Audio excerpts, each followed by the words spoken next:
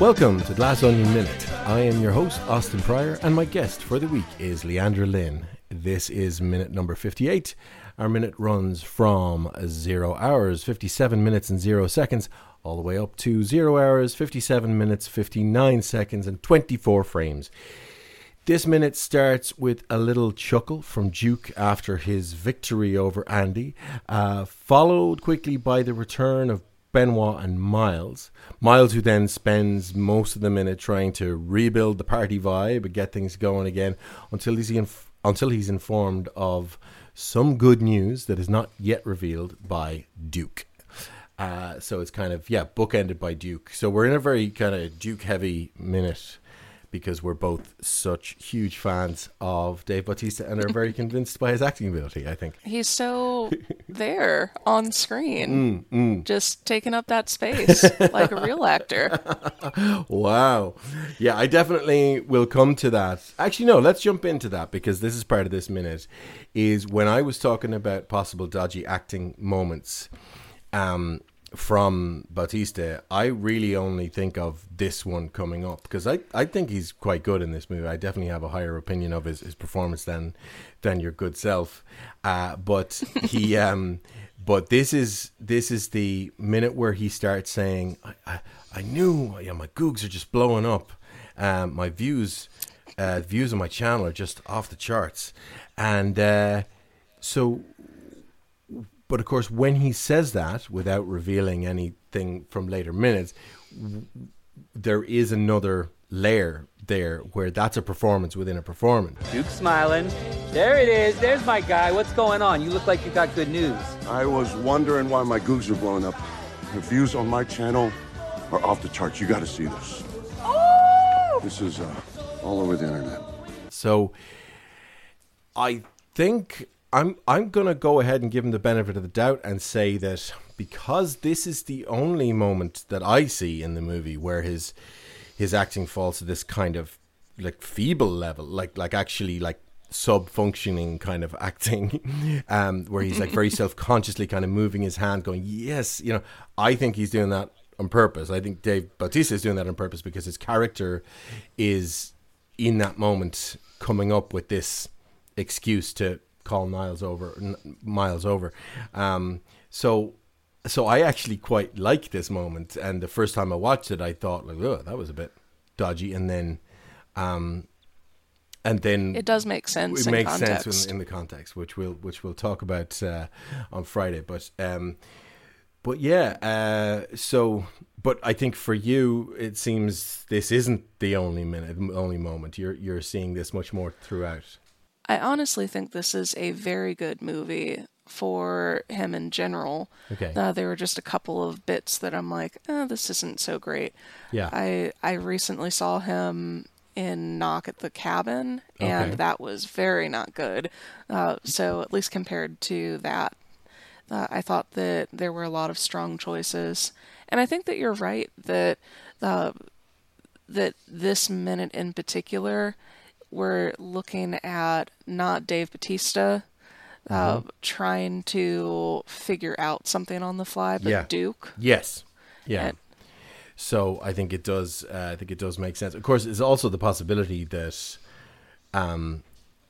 that Dave Bautista just had a bad take, and that Rian Johnson thought that was right for the character and put it in, which is a perfectly legitimate thing. And every actor has bad takes, and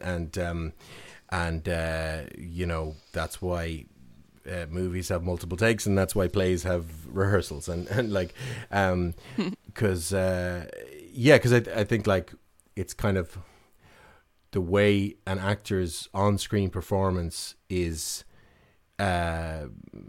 made or broken by the editor and ultimately by the director, because the director's directing the editor, that like, the way the director is directing them on the set. Because like if you're an actor, and I'm speaking from very, very little experience in this case, but just more understanding of movies, that like you have to be able to take risks, and that includes being like uncomfortable and trying things out and having a bad take and trying something and then moving on.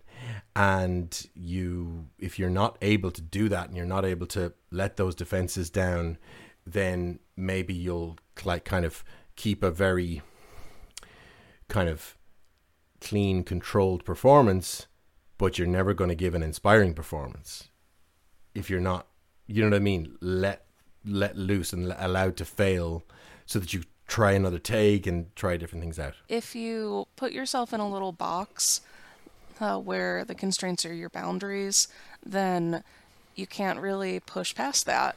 Yeah. And it's so much easier for a director to reel an actor back in Yes. than try and push them out of that comfort zone. Yeah, yeah.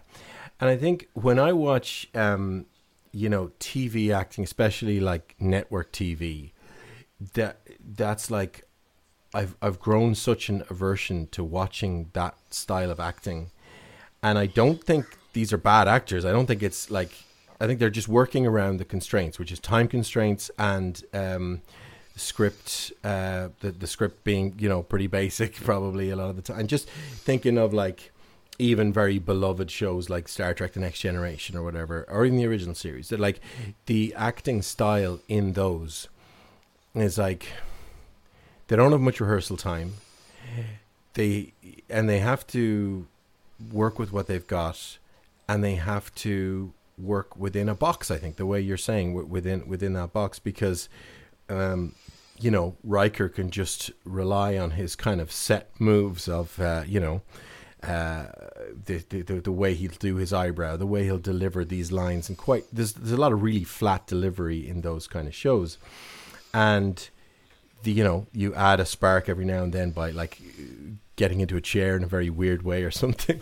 And but like I think it's like, it's very tempting to call these people bad actors, but like they're acting, especially like extreme example would be soap opera, where you have to like, you've just been handed the script 10 minutes ago, and you've got to learn these lines and suddenly shoot, and your only options are to do something like really arch and melodramatic, and you have to rely on the style and rely on kind of stereotypes of what the audience is expecting and everything to get by. And it just, now that we're spoiled from like the golden age of television, I just find I kind of can't watch that stuff anymore, I will say, on in defense of The Next Generation, I think that as a crew, as a team, they really improved on that toward the end. Yeah. But you're right that it had much less to do with their ability to get into the scene, mm-hmm.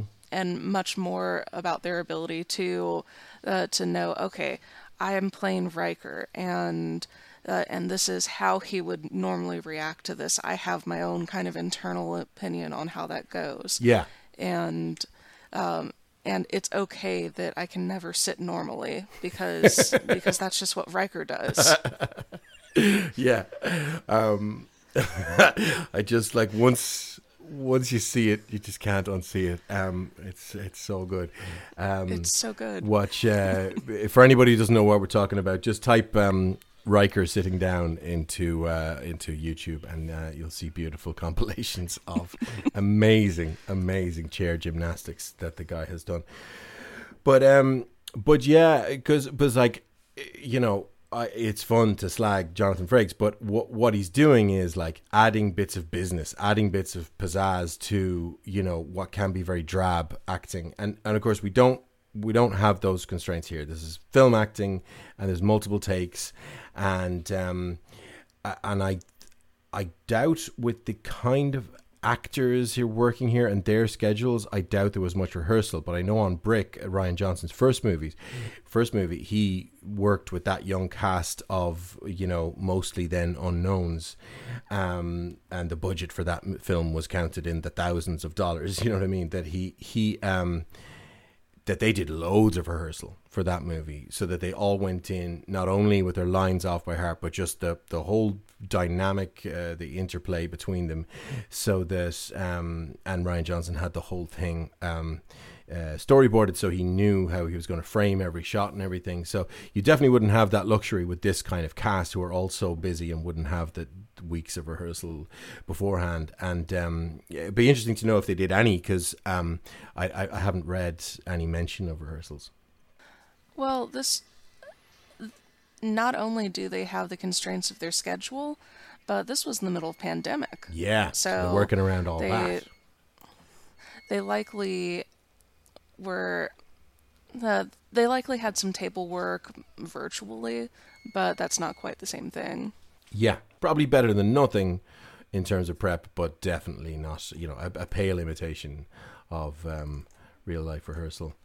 But yeah, so there's this line here as Miles is trying to get everybody going, and people are starting to walk away, and Miles doesn't yet know about this atmosphere souring confrontation that has just happened with Andy. He just thinks everybody's so sad because the murder mystery was ruined.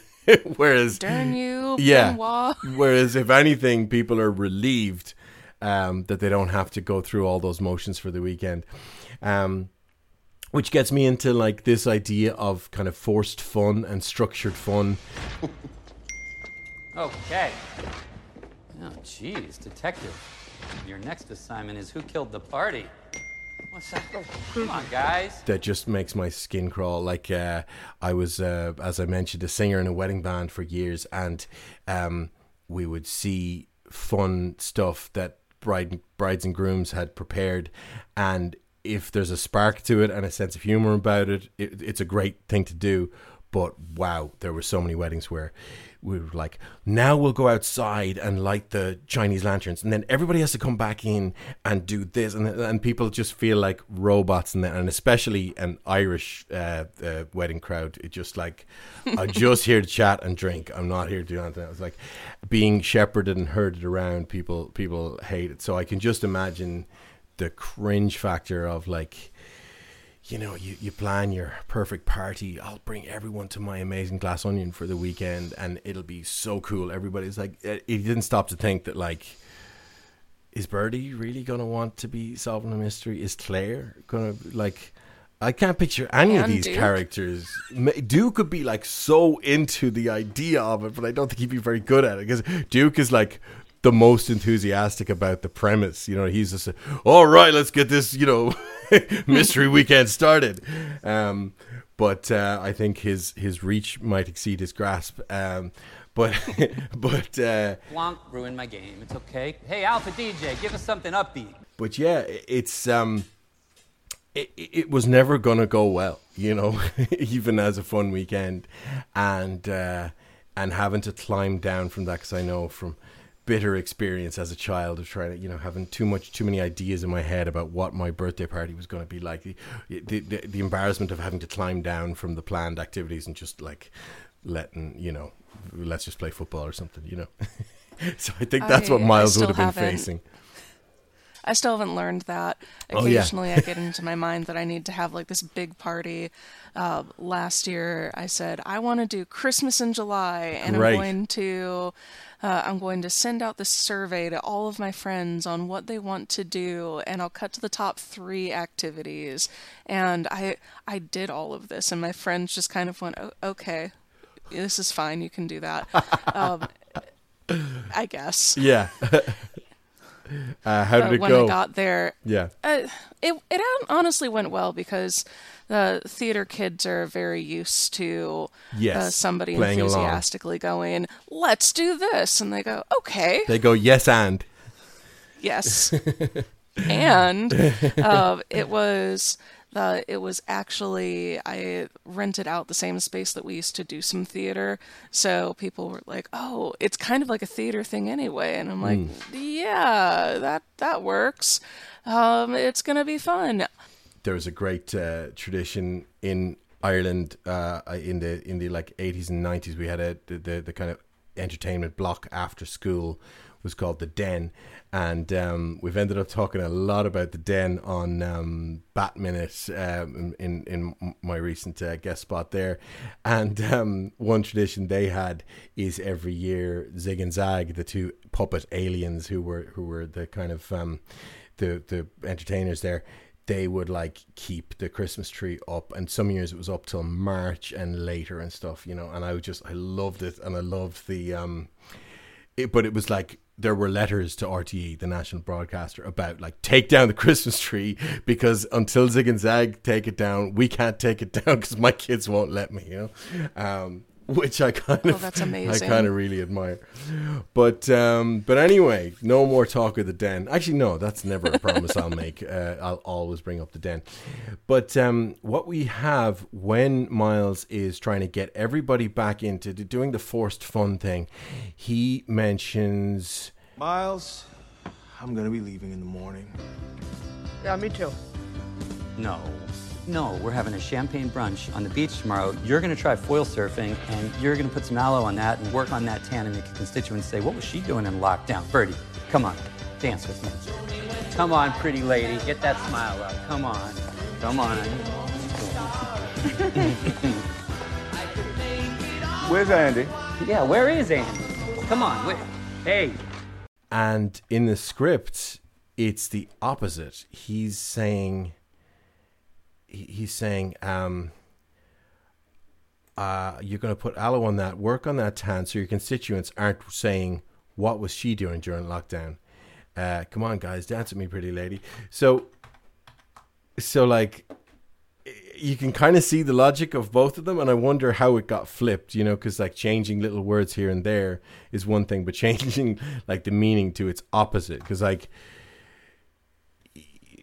but the one in the script kind of makes more sense, because like if she has sunburn, what Miles is saying is that if she has sunburn, people are going to be like, were you off on a sun holiday during lockdown? What were you doing? We were all, you know, making sacrifices and not go, you know. And so the PR, and obviously there were real life PR nightmares during that time. And so, but now he's going like, get a tan, so your constituents will be wondering, what was she doing during lockdown? Like, as in, wow, she's cool and dynamic and was off sunning herself when we were all. It's like, doesn't really make much sense.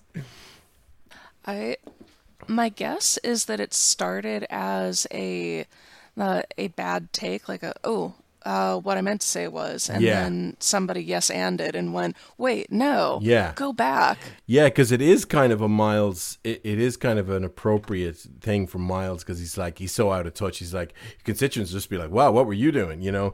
And where he's like, isn't really thinking through that would have, you know, serious ramifications potentially, you know. But yeah, then he says to Lionel, you're going to try foil surfing, which have you heard of this before? So I had to look this up. It's short for hydrofoil surfing, and this minute is kind of in dialogue with minute all the way back to minute 28, when Nay Renly and Drew Stewart were wondering, like, what does Miles mean when he says, I'm going to foil, I'll see you at the pool. And now we know that foil is short for foil surfing, and foil surfing is short for hydrofoil surfing. So just do me a favor and look up hydrofoil surfing just while we're talking there, and see if you can get a Google image. If you can get a video, all the better. But even just a Google image will sort you out, because it's crazy how much this appears to defy the laws of physics. And have you seen the movie Tenet, Leandra? Yes. So do you remember the boat race, the catamaran boat race that they go on, where the boat just kind of raises out of the water in this strange gravity-defying way? So it's exactly the same principle.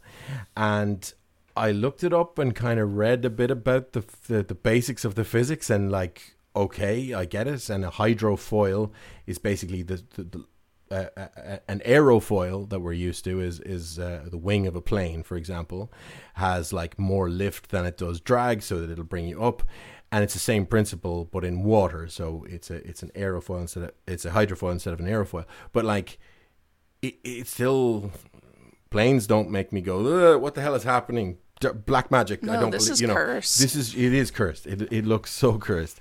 And so what's happening is like basically there's this, like the structure of basically a model airplane, but made of some metal or carbon fiber or whatever, under the surfboard on a stalk that leads to the bottom of the surfboard. And then you stand up and the hydrofoil like lifts the surfboard entirely up above the water. And it's black magic. I don't believe the physics. It's not really possible. hate it. Yeah.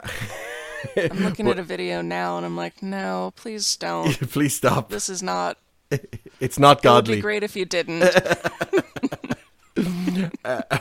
So that's hydrofoil surfing, but it's like it looks genuinely like a really good time. Like I want to be up on that thing. I also would be very scared, but it looks cool. But it also looks like something that a jerk billionaire would love, because it's kind of, it has a wow factor that surfing now seems like old hat. You know what I mean? Although like it doesn't, unlike the crazy catamaran hydrofoil elite racing in Tenet, it doesn't seem like it would actually cost that much more than a normal surfboard. You know what I mean? It's not the reserve of billionaire elites, but it also feels like a very Miles Braun thing, I can imagine. You know what I mean? It works. So, but I wonder if there was any. It's such a throwaway remark. I mean, it is in the movie twice, but you have to look it up to know what it is. And I wonder, was there ever a plan to have a foil surfing scene? Because Tenet came out during like lockdown and stuff, and its delay was released so many times. But I think the movie was finished already. So I don't know. It would kind of seem like if you did put it in, it would.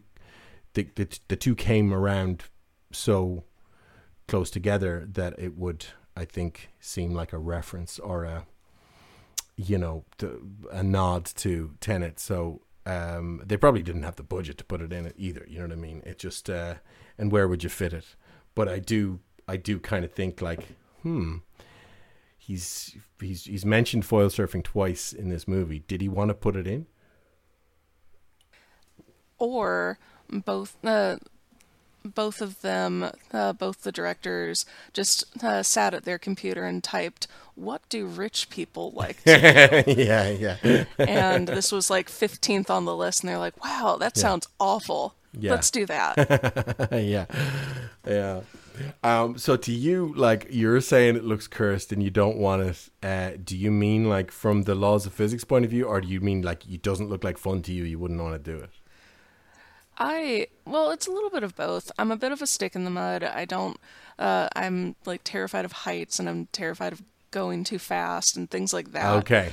So surfing in general isn't really exciting for me, but this seems like going too fast on water and you're too high.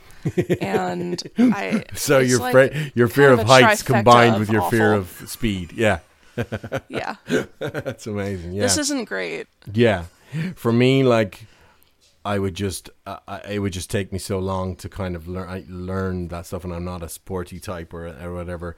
But if you could turn this into like an on rails kind of roller coaster experience, I'd be way up for it. You know what I mean? Just like to have the machine do the work for me, and I get to like zoom around on the water with this with this crazy hovering effect going on.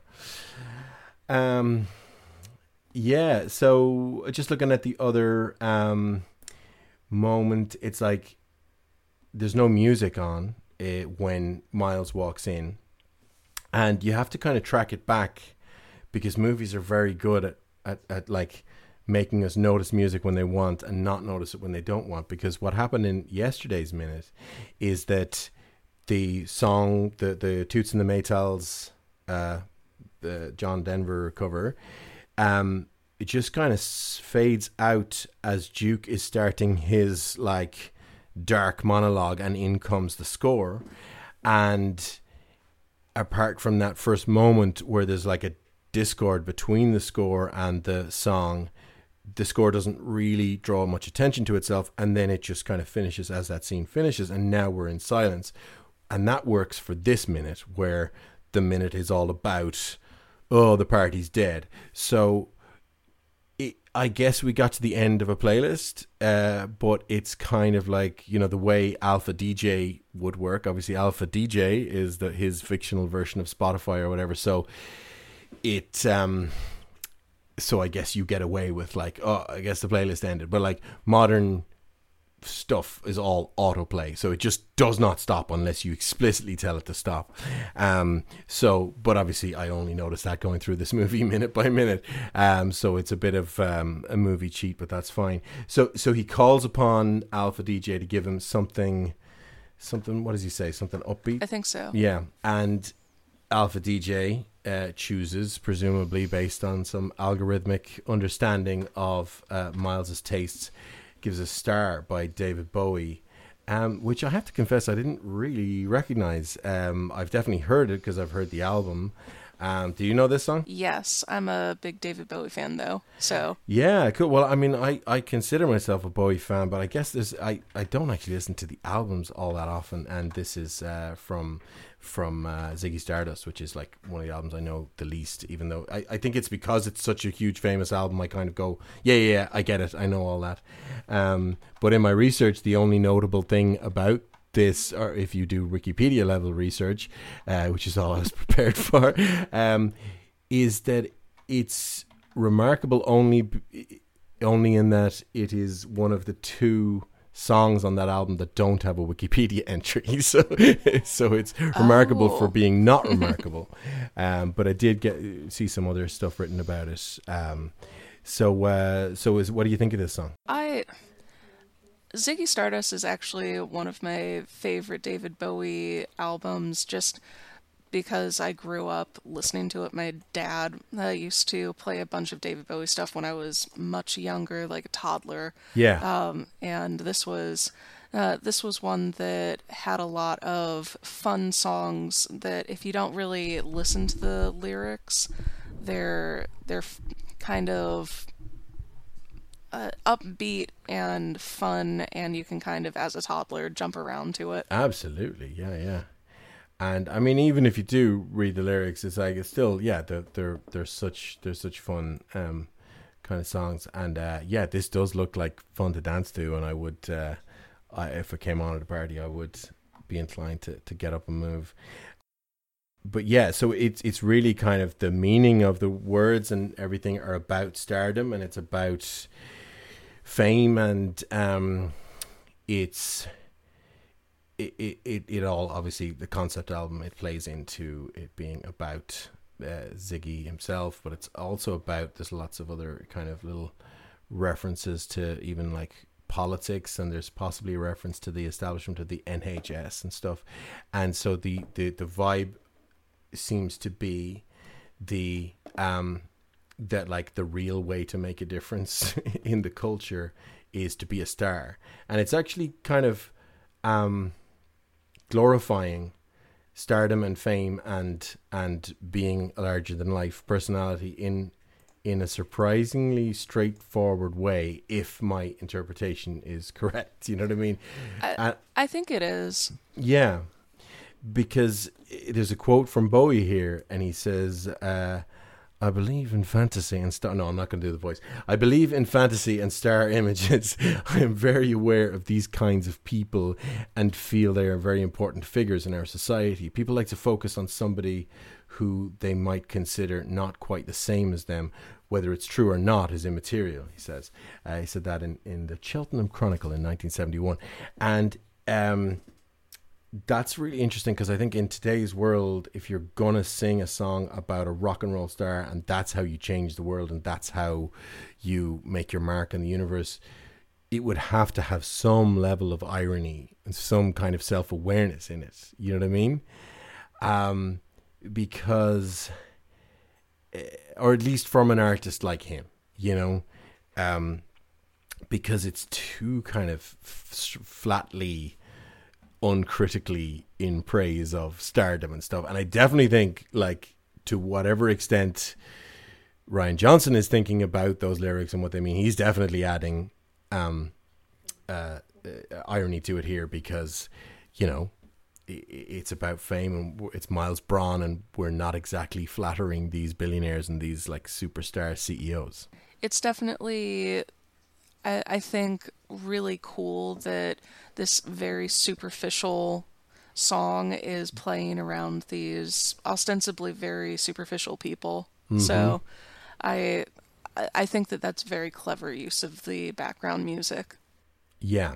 And at the same time, it's very classic rock, very credible, safe music that nobody's going to call you uncool for listening to it. So it's like Miles is safe. He's okay. Alpha DJ has not embarrassed him by playing some, you know, unhip thing or whatever, because it's like David Bowie, unassailable classic, you know? Yeah, no Rebecca Black for Miles. Yeah.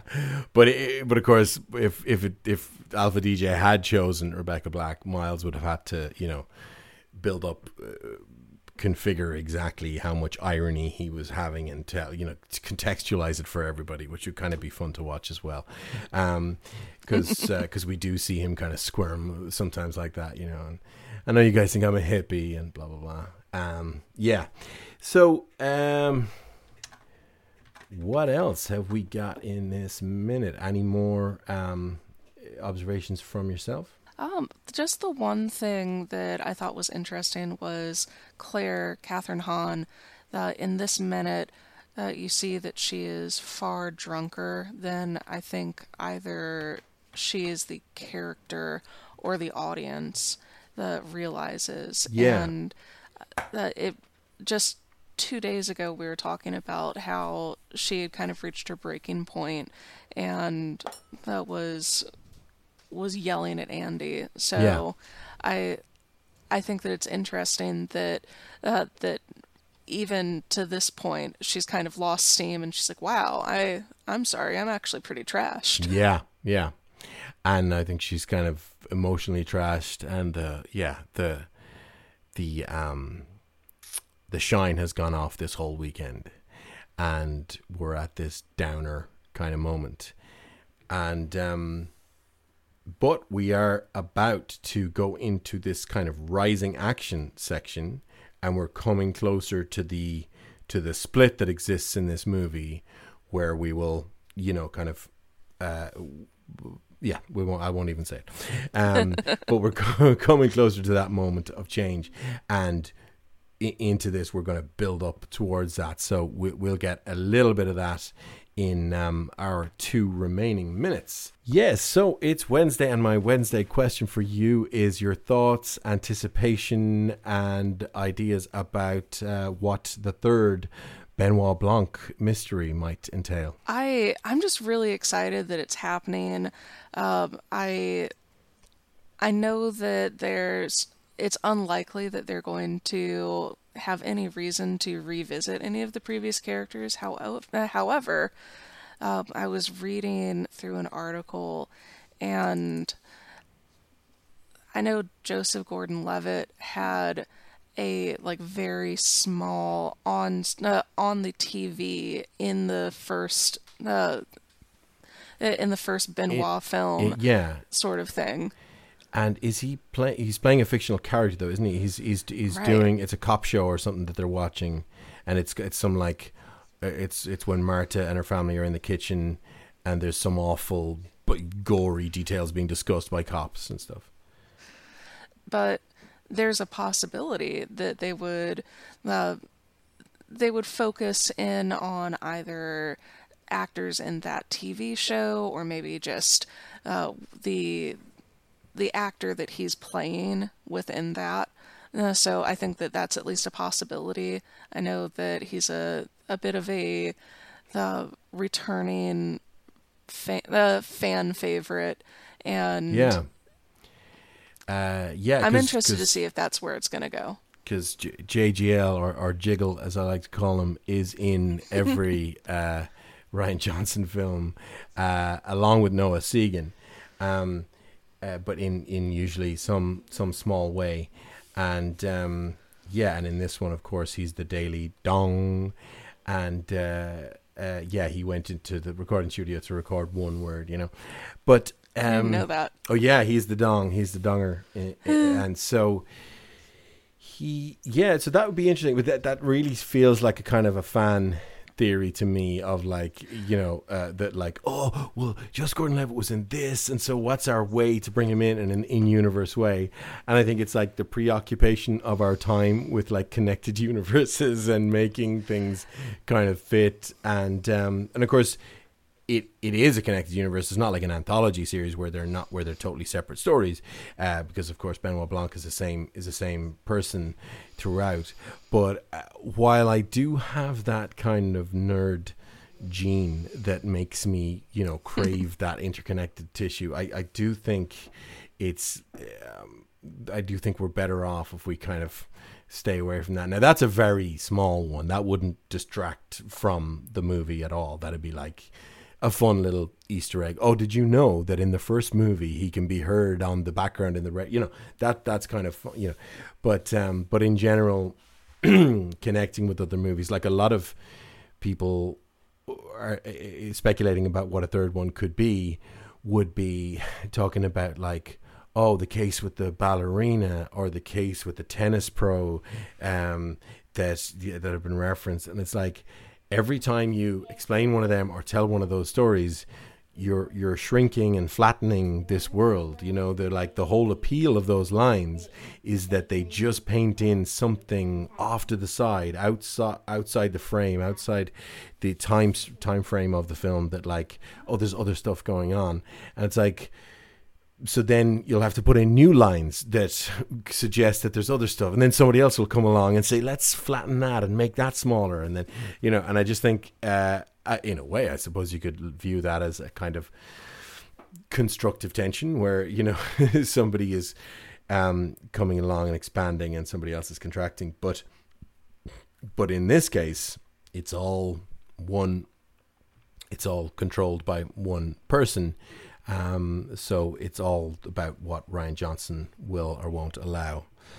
Have you seen the crossover with the Muppets that I think two separate people have done? No, not as an actual crossover was done. Sorry, I got very excited. For the viewers, for the listeners at home who are not viewers, Leandra's face really lit up, and I felt really bad.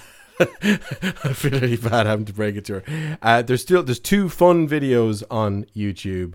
One by some anonymous person. One by somebody's great YouTube channel, and I'm sure they're great, and I'm not knocking them. But the other one is by Nerdist, and I think maybe Nerdist ripped off the other one. But they both just use footage of Muppet movies and footage of Benoit Blanc movies, and intercut them and make it seem like he's there with them, and that there's a Muppet.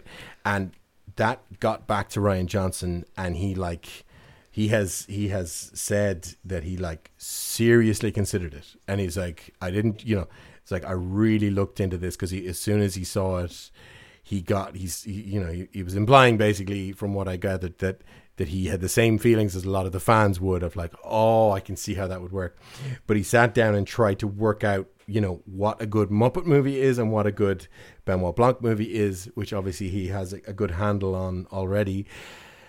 And he says he just can't work out how it would work. You would please neither camp by it would have to compromise. The world of a Muppet movie is fundamentally absurd and silly, and there's no big consequences, and the world of Benoit Blanc has a lot of humor in it, but the fundamentals have to be that it's deathly serious, and it's like but I still think it would make a great sketch, or a great like short. They could even do it like a B movie, like a short, before the main movie. The next Muppet movie that comes out, or the next Benoit Blanc movie that comes out, could have a little 5-minute. I'm just saying, there's still potential there. Let me suggest to you, a very Benoit Muppet Christmas. Nice. Talk me through it. Give me your pitch. Okay, and I'm just thinking this up on the fly. Of so course, if yes, it doesn't make sense, Yeah, Just, if it doesn't make sense, I'll go come with up. I'll pitch in with a. Yeah, let's yes and this. Exactly. It's very much it's on the scene of A Muppet Christmas Carol. Okay. And somebody falls over and dies, and Benoit Blanc walks in and he's like, "I do declare that I think that this Muppet is dead." Something stupid like that, and That's it's just they've added Daniel Craig just into the background of Muppet Christmas Carol, just I love going, it. "Pretend I'm not here." Yeah. And they just, I would And you could die laughing. you could Back to the Future to it, where he would, you would show scenes that we're familiar with from Muppet Christmas Carol, and have him in there, or have those scenes kind of going on in the background, and Benoit is trying to talk to the sound recordist while he's trying to work or something. And you could have moments like that with I can see it now. But It would be yeah, so if good it was and the so death bad. of a but the whole thing would be, even though it would be a movie set, you would still not admit that the Muppets are puppets. You would just see them as actors, which is like that's the kind of the rule established in Muppet movies, that it's like we often admit that it's a movie, but we never admit that we're not living creatures, So that would be, you would double down on that, and you would make sure that it's like Benoit taking the lives of a Muppet completely seriously, and that'd be how to do it, because like it would have to happen in the Muppet universe. Yes. Because it would just make no sense to have it happen in the Benoit Blanc universe. So it would, like, if in our nerd age, we have to talk about it in terms of canon. It would be like, it could be a canonical Muppet movie. It could not be a canonical Benoit Blanc mystery, because it would have to have a world where felt puppets were living beings. And I think that choosing an established Christmas film Theme. makes Yeah. a lot of sense, because there's already so much just suspension of disbelief for Christmas holiday specials, like the Chewbacca Star Wars special. Like nobody thinks that would have actually happened, but it is fun. Yeah. People love that. Yeah. I mean, it's fun if you don't have to sit through actually watching it. It's fun to think about. The concept. Sorry. Exactly. Let me rephrase. Yeah. The idea of there being a Star Wars holiday special is fun. The sitting through it is I've never managed to do it. I think I've seen all of it, but I've never managed to sit down and watch it Not in from one beginning to sitting. end. Yeah. The only thing that would make that worse is if The Rock was in it. Way! Bringing we it got back. Bringing it back to The Rock. Okay. Before it goes completely off the rails and I give my my pitch for how to reboot the Star Wars Holiday Special, we will leave it there. And I will say to you, Leandra, anything else? Anything you want to plug? Yeah, just the same stuff as yesterday. I really want people to go to RockyHorrorMinute.com and check us out, or try and... did you? How far did you get into that movie? Did you get? We're still working on it. Yeah. Well, I mean, I'm the same. I'm, Malkovich, minute is like, I have not, admitted defeat and said it won't come back. I was like, so whereabouts are you in it? We're about halfway through. It is 100 minutes long, so we're at like minute 48. And we have several recorded that I just need to edit and send out into the universe.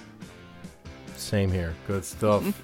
So, it would be, so I presume if you got a nice burst of subscribers and got some interesting engagement online, that would help spur you on to do that. So where would they go on Twitter for that show? That is at Rocky Horror Men, or if you just want to go all old school, you can email us at rockyhorrorminute.com or rockyhorrorminute@gmail.com. Good stuff. Great, and listeners can connect with this show on Twitter at GlassOnionMin, all one word. And if you can rate, review, and make sure you're subscribed on your podcatcher of choice, that would be cool too. Bye for now, and be sure to come back tomorrow for another Glass Onion Minute.